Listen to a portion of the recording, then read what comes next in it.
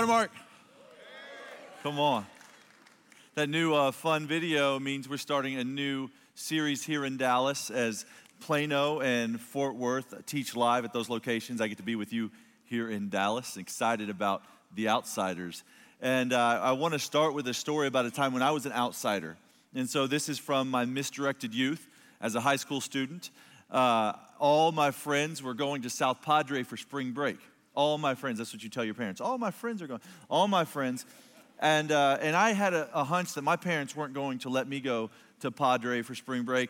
So I asked them if my friends and I could go to Rockport, which is the family-friendly beach close to home. And they said sure. And so 4 friends and I loaded up in the car, and we drove to Rockport.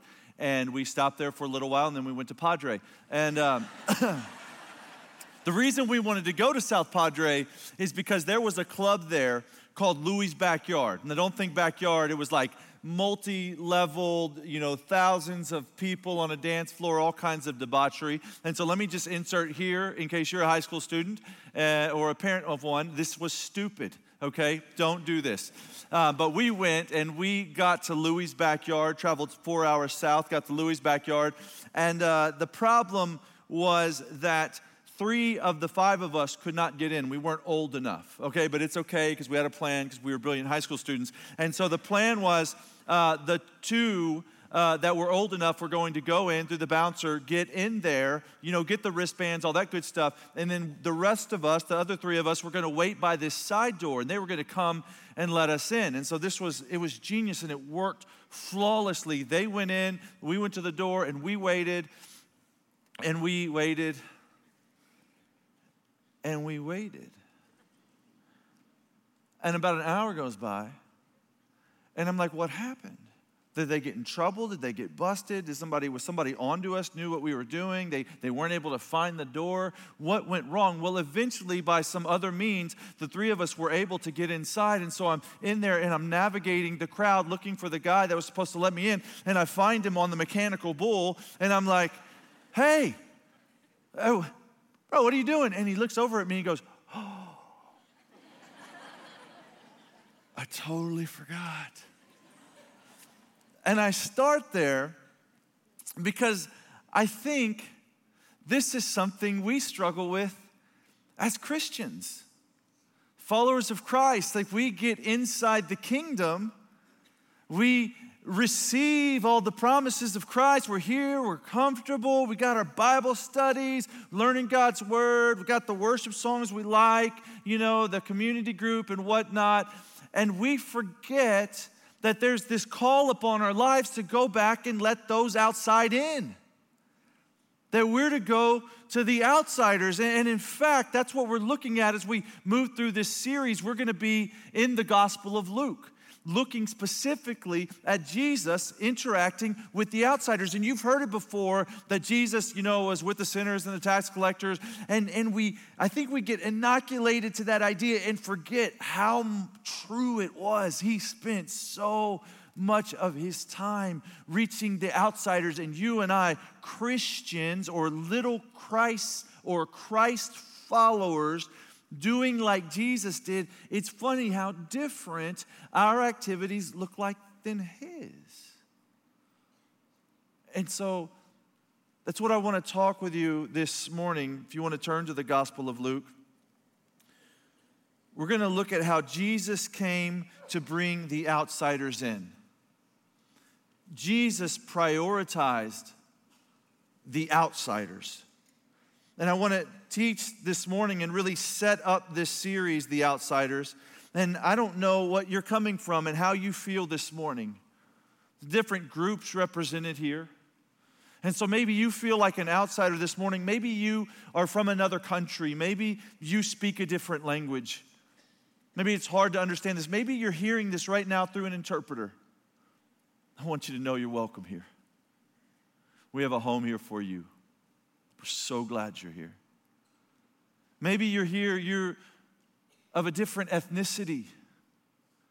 Maybe you're a person of color and you're surrounded by people who are a different color than you. I want you to know you're welcome here.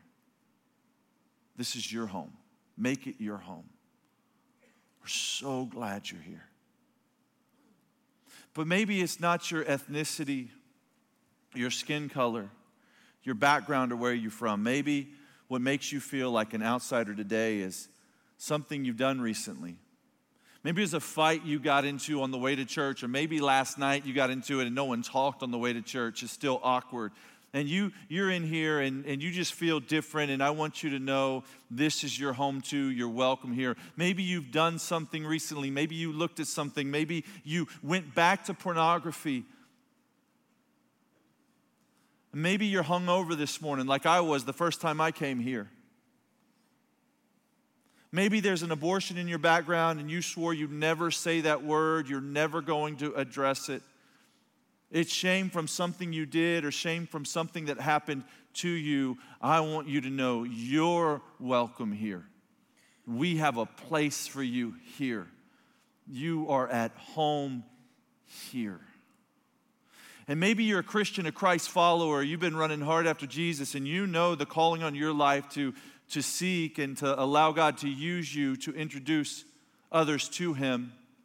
And you're getting after it. I hope this series spurs you on. Stay at it. Keep going. But maybe you're here and you identify as a Christian, but you've already rolled the eyes of your heart. Oh, here we go, another evangelism message. JP's going to yell at me to share the faith. I know what's coming. I've heard it all. And you've moved to a place where you no longer feel like you need to reach those outside. I hope this is a wake-up call for you. I hope we look at familiar texts in the Scriptures and see them in new light. And we change by starting to acknowledge that our heart has been hardened. And so I'm going to mostly be in Luke chapter 5. Verses 27 through 32, but I want to take some time to set this up. As we move through this section, we're going to look at how Jesus seeks out the outsider, how Jesus brings them inside, and what it means when we are no longer seeking out the outsider. To say this in a different way, we're going to look at three groups of people. We're going to look at Jesus. He's going to call the apostle Levi, and we're going to look at his reaction, and then we're going to look at the Pharisees and the religious people and their reaction to this. I want to start in Luke chapter 4 because Jesus continues as he moves through this gospel to make religious people, the churchmen, the churchgoers, very, very upset with him. And so he shows up on the scene in Galilee, moves to Nazareth, that's his hometown, and he's just doing ministry, healing the sick, casting out demons, helping people, and he goes into the synagogue. He's going to preach his sermon in the synagogue. And what you would do at this time is the rabbis, they would hand you a scroll, you'd open it and you'd read something and maybe teach from it or explain it. He goes in the synagogue, they hand him a scroll, he unrolls it there, and he reads from Isaiah, specifically Isaiah 61, verses 1 and 2. And he says something, and then he says, you hear this? I came to do this, you're not doing it. And they get so mad at him here that they, in a moment, want to kill him. They take him up to the top of a cliff, and they're going to throw him off. Could you imagine? Jesus' ministry ends in like a week or two, right? They throw him off a cliff, but he's God, and so he does some ninja move, gets out, walks away. But what did he say that made him so mad? He said, the Spirit of God is on me.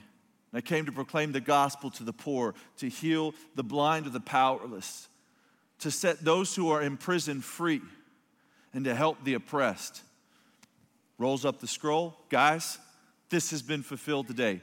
Everyone's still okay with what he's saying, but then he goes, you're not doing that. You guys don't care about those on the outside. And the Pharisees and the religious people are like, who, us? Wait, what? What's he saying? Let's kill him. That's literally what happened. And then he continues on in the ministry that he said he came to do. And these guys, he's healing people, and these guys bring their paralyzed friend. They try to get him to Jesus, but they can't get to him, so they lower him through a roof, a hole in the roof. This is Luke chapter 5. We talked about this in the Can You Relate series, Can You Relate to Community? Taught this text. They lower him to Jesus, and when Jesus sees him, he says something. You know what he says? He says, your sins are forgiven. And again, the religious people are all up in arms. Wait, hold on. What did he say? You can't just go around forgiving people's sins. And he says this, he says, oh, I can't. Watch me. And he leaves there and he walks up to a man who, by everyone's account, would have been the worst man. This was the man Levi. He's in a tax collecting booth. He's the man everybody hated and no one trusted. Levi was a Jew. Levi was a tax collector because he sold out on his Jewish people to the Roman government, bid on a job. Whoever would bid the highest, whoever, hey, I'll collect the most taxes, they would give him that job. And the way they would make good on that bid is they would make up things to tax people for.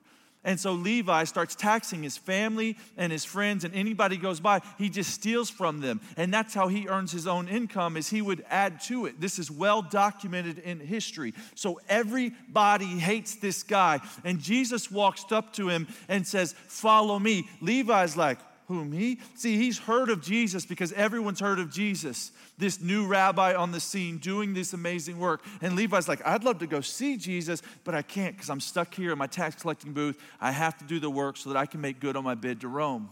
Jesus comes up to him now and says, follow me. Levi leaves everything and follows Jesus. Invites all his sinful friends over to his house and throws this raging party. Has a party at his house and invites Jesus. And again, we see the religious people walk by and say, who is this joker that he hangs out with such sinful people? As Jesus came to bring the outsiders in. Let's go. Verse 27. After this is after Jesus healed the paralyzed man, Jesus went out and saw a tax collector by the name of Levi sitting at his tax booth. Follow me, Jesus said to him. And Levi got up and left everything and followed him. So very different than the rich young ruler who left sad because he was a man of great wealth. Levi, also a man of great wealth, left it all and followed Jesus. Didn't say, but hold on, first I need to go bury my dad. No, let the dead bury the dead. You follow me. But wait, hold on, but first I need to go care for my family. Nope, you come and you follow me. And Levi just goes. But Jesus seeks him out. And Levi would have been a man of great shame. Whatever you feel this morning, Levi removes your excuse. Whatever you think you've done that God can't forgive you for, Jesus is going to great lengths right here to show you something. Jesus goes up to Levi and he shows him mercy. And Jesus teaches us something valuable here. That mercy is greater than shame all day long. That mercy eats shame for breakfast. Mercy is greater than shame. My first point today is that Jesus seeks out the outsider. Jesus, the one we follow, seeks out the outsider. He was a friend to the ones on the fringe. He went to him and he said, follow me. And so if you're here and you feel some shame today because something you've been a part of, something you've done, or something that's been done to you, Jesus is calling you into a relationship with himself this morning. He's after you. He's crazy about you. He's chasing you. You say, but yeah, JP, but how do I know? How do I know? And just consider with me for a moment where you are. You're surrounded by God's people and in the place of God. Being read and taught from the scriptures of God. He's after you, man. He's after you. And what he wants from you is the same thing that Jesus wanted from Levi, for you to take a step of faith and to follow him. And this guy here in history that we see, he was so unsuspecting. The Talmud, or a collection of Jewish laws that we have, tells us some things about tax collectors. There were two kinds. There was the bad kind, they're called the gabai, the bad kind, and then there was the worst kind, the mokus. You got bad and worse. Levi was a mokus. Okay, and even to make matters more confusing, the Mocus, there were two kinds of Mocuses. There was a great Mocus and a little Mocus. A great Mocus was like the Tony Montana character, the kingpin, the drug lord, if you will. Zacchaeus was a great Mocus. They would have people who they would employ that would sit in these tax collectors' booths. You would never see them. But then there was a little Mocus. They're the pushers on the streets, the corners. They're the face to the hatred, to the stealing, the robbing, the trading. Levi was a little Mocus. Everyone hated this man. You just think about the worst person you know. Think about the person that you just lose hope for. Because Jesus called the most unsuspecting character to follow him. Some Jewish teachings actually say that this Mocus character couldn't be saved. There's no salvation for them. That's how much they hated this guy.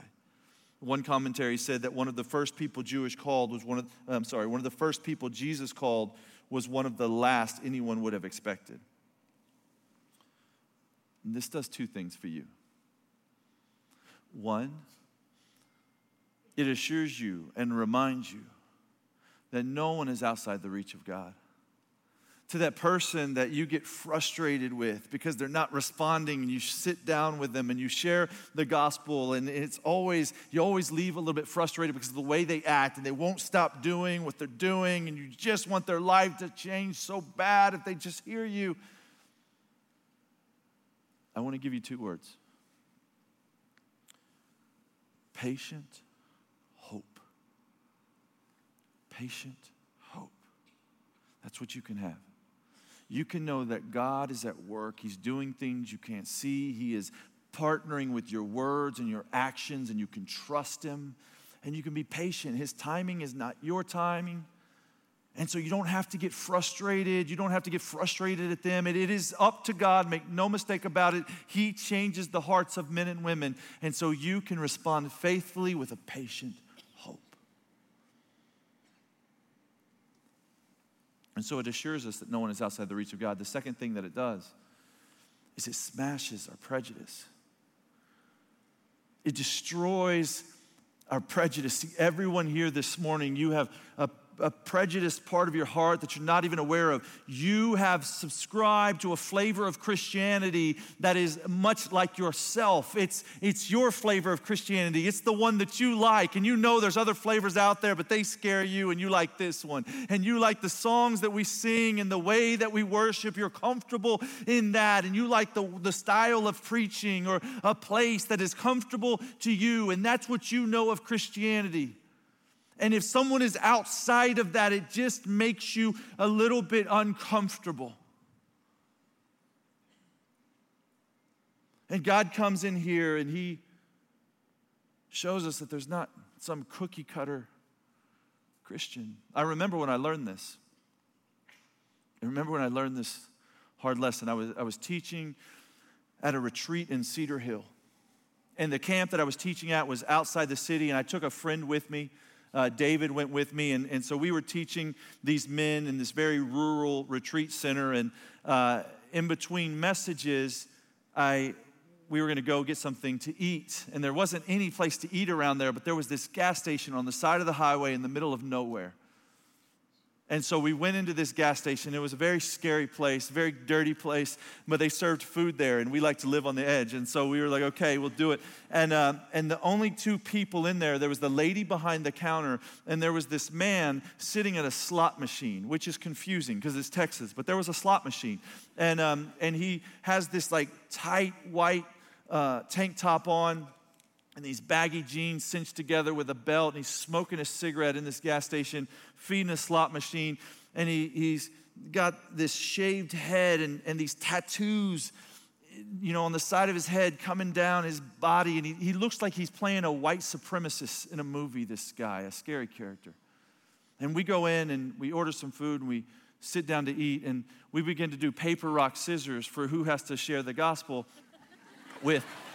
Wait for it, the woman behind the counter, because we weren't going to mess with that guy. The woman behind the counter. And so we do paper, rock, scissors, and David loses because sharing the gospel is a consequence. And so And so he has to go share the gospel with this woman. And so he gets up his courage and he just goes up there and he's like, hey, how are you today? And she's like, fine. She goes, what's your name? She's like, Kim. He goes, Kim, are you having a good day? I already told you I was fine. Well, Kim, when is the last time that someone told you that Jesus loves you? Every day. Every day? Really? Someone tells you Jesus loves you every day? Yes, every day. Wow, out here? Well, Kim, who tells you Jesus loves you? James does.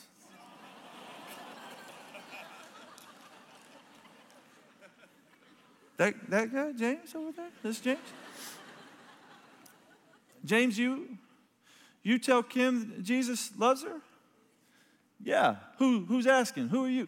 Jesus loves you too. Hey, you guys, come over here. Let me talk to y'all for a second. James, how do you know Jesus? Man, Jesus changed my life, man. You don't even know. Like, I was an addict. I was on the streets. You wouldn't believe what happened to me and the things that I did. And you know, God sent his son to the earth. He lived a perfect life, and he died on the cross. Have you ever seen Jesus on the cross, guys? He did that for me. He did it for you too, okay? He goes in the grave. He comes out of the tomb. That's what he did to pay the price for my sins, and he promises me eternal life. I'm living right now for that eternal life. I'll tell Kim. I'll tell you. I'll tell anybody who will listen. Do you guys know Jesus? I think we know him better now. I think we know him better now. And it just told me God works different than I thought. Sometimes his people look different than I thought. Sometimes they do different than I thought. It doesn't always fit in my clean categories. And Jesus saved James, and James was reaching out to Kim because he knew that Jesus came to bring the outsiders in. And so Levi follows Jesus, leaves everything. Verse 29, then Levi held a great banquet for Jesus at his home, and a large crowd of tax collectors and others were eating with them. Where it says others here in Luke, we see this almost verbatim in Mark and Matthew, this same account, same words, same story. But where they say others, they go to great lengths to show you others with a sinful reputation. Those who were known by everyone in the community as sinners, the dirty people, the people on the fringe, the outsider, that's who's at this party. It's my second point, that Jesus brings the outsiders in to reach their outsider friends. Jesus brings the outsiders in to reach their outsiders' friends. And so Levi, he has this party. Who did he invite to the party? The people he knew. It's a part of God's strategy. God saved you. And in part, one of the reasons that he saves you is because you belong to a network of people. You've got people attached to you. You know, it may be like some single working mom group or some, mothers of young kids group or some PTA group or some club that you're a part of, some organization that you go to. Maybe it's the salesmanship club or Sam's Club, I don't know, some club, right, that you belong to, and there's people there, and God wants you to reach them, and he reached you to reach them. And I don't know who that is, but the wheels need to be turning right about now. You're like, oh man, I hadn't thought about that I'm the one that God chose to go to them. That's a part of his plan. And you're a part of his plan to reach them. I remember when I came to work at Watermark, my friend John McGee sat me down and challenged me. And see, I was straight out of corporate America. Most of my friends were lost, didn't know Christ. And he challenged me, he said, you need to be real careful, because if you're not careful, within 2 years, all your friends are going to be Christians. And he didn't mean that like they were going to trust Christ to be converted. He meant that they'd be replaced with Christians. And I just thought that was the craziest thing, because the reason I was going into vocational ministry is because I had a heart for evangelism. And I'm like, John, don't you understand? Like, I love lost people. I love being around lost people. That's why I'm going to do this. But I see now, as time progresses, how strong that current is to carry you in the bubble, that at some point you look up and all that is around you are believers in Jesus. And we're not even comfortable around those who don't believe in Jesus anymore. You're so consumed and so often around those who follow Christ that you're uncomfortable when you're around those who don't follow Christ. And you know why you're uncomfortable around them? Because you want them to act like Christians, which is crazy if you just think about it. Like, do you really want someone who does not have the Holy Spirit to act like someone who does? Not unless you don't. Do you really want someone to learn to act like they're a Christian when they're not one? When they do those things and say those things, they're just fulfilling their job description. If they don't have the Holy Spirit, they should speak with perversion. They should use words that aren't clean. Lie, cheat, steal. Do the same things that you do if you didn't have the Holy Spirit, and maybe even the same things that you did when you didn't have the Holy Spirit, and yet now you can't even stand to be around it. You have no patience for it. You got to think about what's going on here. Jesus is right there in the middle of Levi and all his sinful friends. You got prostitutes there, and pimps there, and dealers there, and you got the tax collectors there and the loan sharks there. What's the conversation look like at this party? Man, you won't believe what I did with who, and we went where, and it was, man, he wouldn't pay me, so I just broke his legs. Oh, you broke his legs. Did you use the club? Because I've used the club before. Yeah, man, that's the quick way. Levi's right there in the middle. He just dropped a curse word. Is Jesus comfortable? Is he uncomfortable? What does he say? My hunch is he could hold his own, being God and all.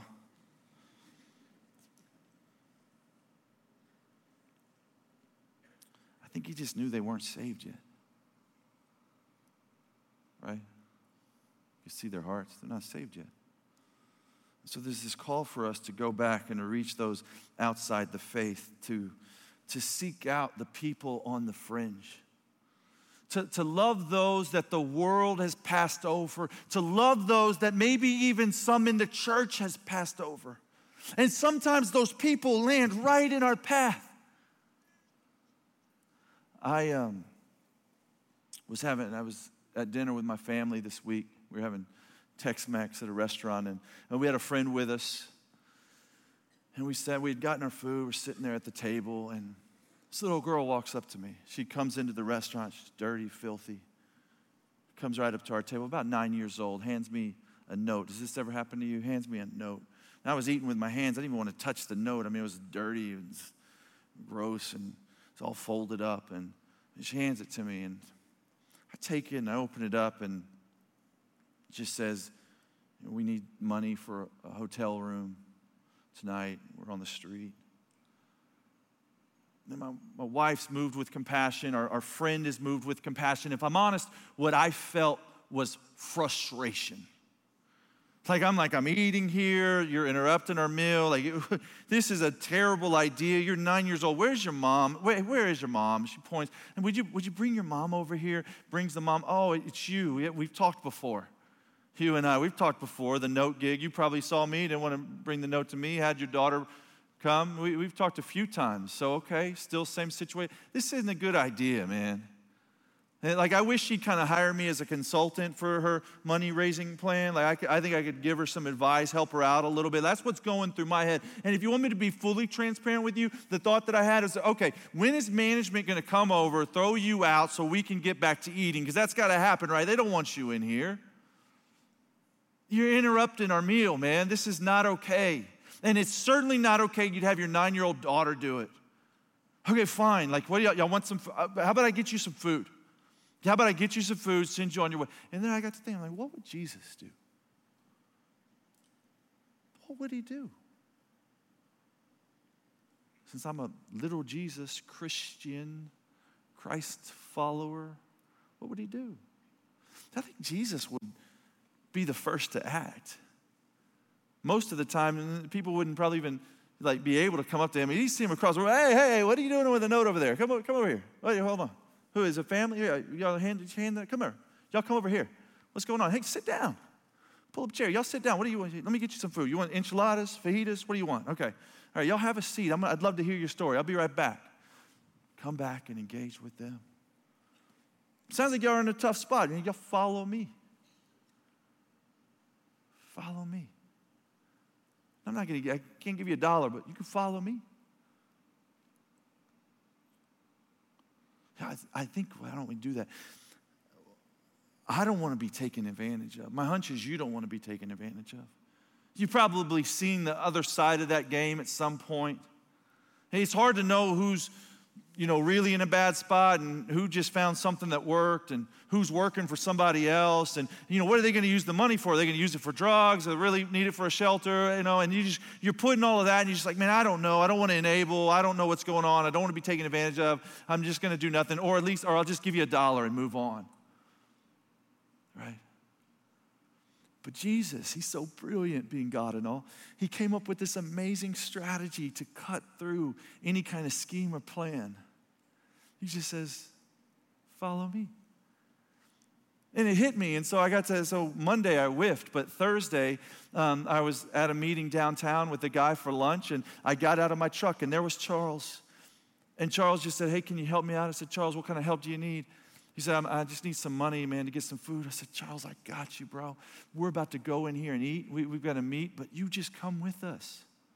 You sit down. A part of our time together, we'd love to hear your story. And you can just hang out with us. And he looks at us. He's like, no, I don't think so, man. I need to stay out here and work. Can you just give me some money? I'm like, Charles, I can't help you. But you're welcome to come with us. But if you don't want to come with us, I can't help you. You don't have to be afraid of someone coming up to you. You can seek them out first. Bob Goff said it this way: Jesus spent his whole life engaging the people most of us have spent our whole lives trying to avoid. Jesus spent his whole life engaging the people most of us have spent our whole lives trying to avoid. Now, right about now, some of you are thinking in the back of your mind, you're like, but what about safety? Is it safe? I don't know. I don't doubt it. Is it safe? What about the guy, the big strong guy's thinking, well, what about the single mom? What's he saying to the girl? I don't know. Be responsible. Did you guys hear about the family that brought that person in and they killed everyone? Me neither. Well, hold on. Hold on. Some of you are going on Google right now. Stop it, okay? Don't email me. Don't tell me it happened, here in, Kansas. Stop it, okay? I'm sure it's happened. Okay? Please don't let this crazy extreme keep you from doing something. Okay? Do something. Don't be irresponsible. But if you are irresponsible, be irresponsible like Jesus was irresponsible. Because he came to bring the outsiders in. So they're hanging out at Levi's house at this party. Verse 30, but the Pharisees and the teachers of the law who belonged to their sect complained to his disciples, why do you eat and drink with tax collectors and sinners? And Jesus answered them.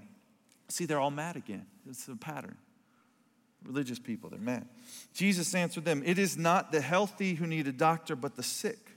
I've not come to call the righteous, but sinners to repentance.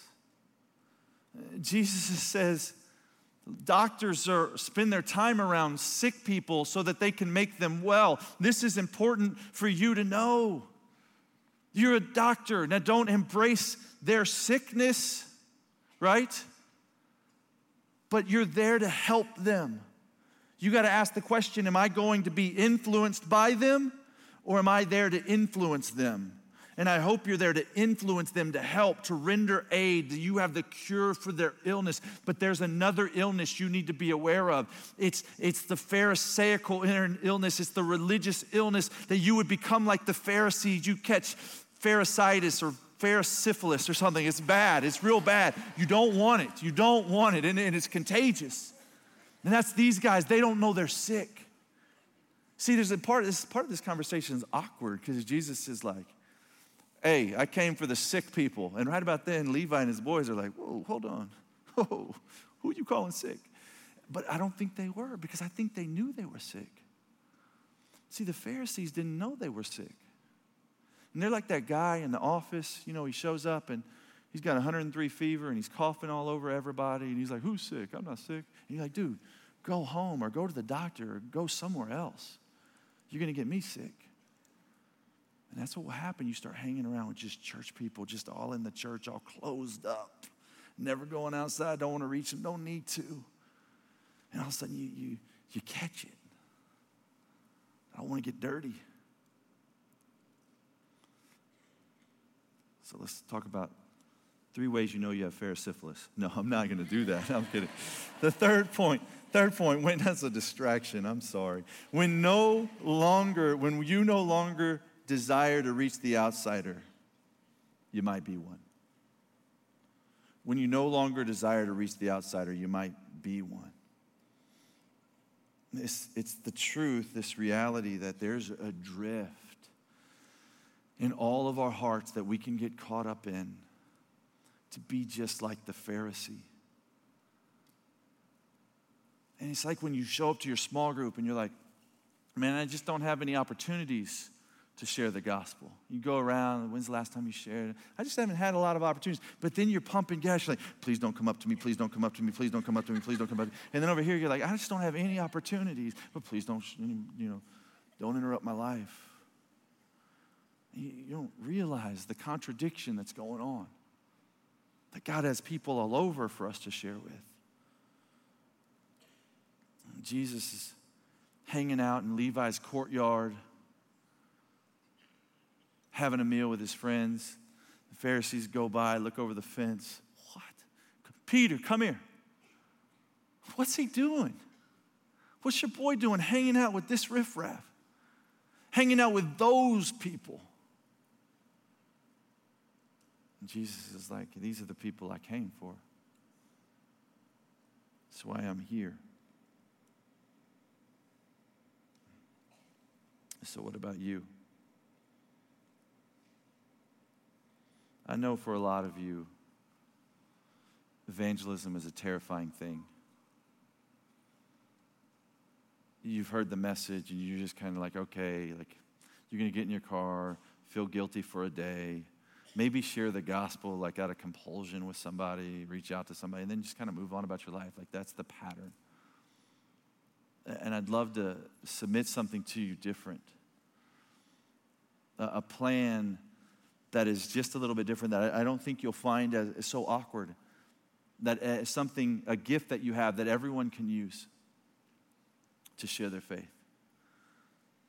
Before I unveil that, let me just kind of give you a scenario when everyone's outside and you need to bring them in. What do you do? See, like when I was just at my parents' house and I grew up on 20 acres there, and so everybody's outside. When we go there, the kids are outside. They're climbing trees and chasing kittens and riding their bikes down the dirt road, and the men are in the pasture shooting skeet, and there's some other guys in the the garage, the shed, the barn, fixing a tractor or something. And mom's like, hey, you need to bring everybody in. What do I do? How am I going to get everybody inside? I open the door and I say, dinner's ready. And the kids are falling out of trees and guys are putting up shotguns and stopping what they're doing and coming in. They just collapse it on the house because we gather around mealtimes. And so everybody here, you have an evangelism tool. Almost every single person in this room has this tool. And if you don't have it, you have access to it. And it's so unbelievably powerful to facilitate a conversation around the gospel. And let me show you this tool. I'm going to show it. I'm going to unveil it to you. This is the tool each of you have to bring others to know Christ. It's your table. And not just your table, but it's different things for each of you. Like some of you, you have this recipe that was passed down from your grandmother to your mom to you. And it's that thing that you make that everybody loves. Like, oh, when are you going to make that again? That thing, that's a tool that God's entrusted to you to bring others to know him. It may be those tamales that you make that people get excited about the season, or some recipe or thing or dish, or for guys, right? For you, it's that big, green, obnoxious egg that you had to have, that you've used 3 times. Your wife was elbowing you during the Be Rich series, like, you need to put that in a garage sale. And I know one day you're going to make those pizzas on it or whatever, but that could be this thing. We could justify having that right now to use to share the gospel. And maybe you smoke meat. Maybe you're really good at brisket or something. Maybe you got one of those Traegers, that have those pellets because you're a cheater. Maybe that thing, you can use to share the gospel. Or maybe you bought that home, the home with the range and the Vinahood. And the conversation, you're like, we could really host some people if we had this. Now it's time to make good on that. You can make good on the hospitality that you promised you'd have when you bought those things. And you can bring the people in to your table. In fact, if you can afford it, I'd encourage you to buy a table bigger than what you need.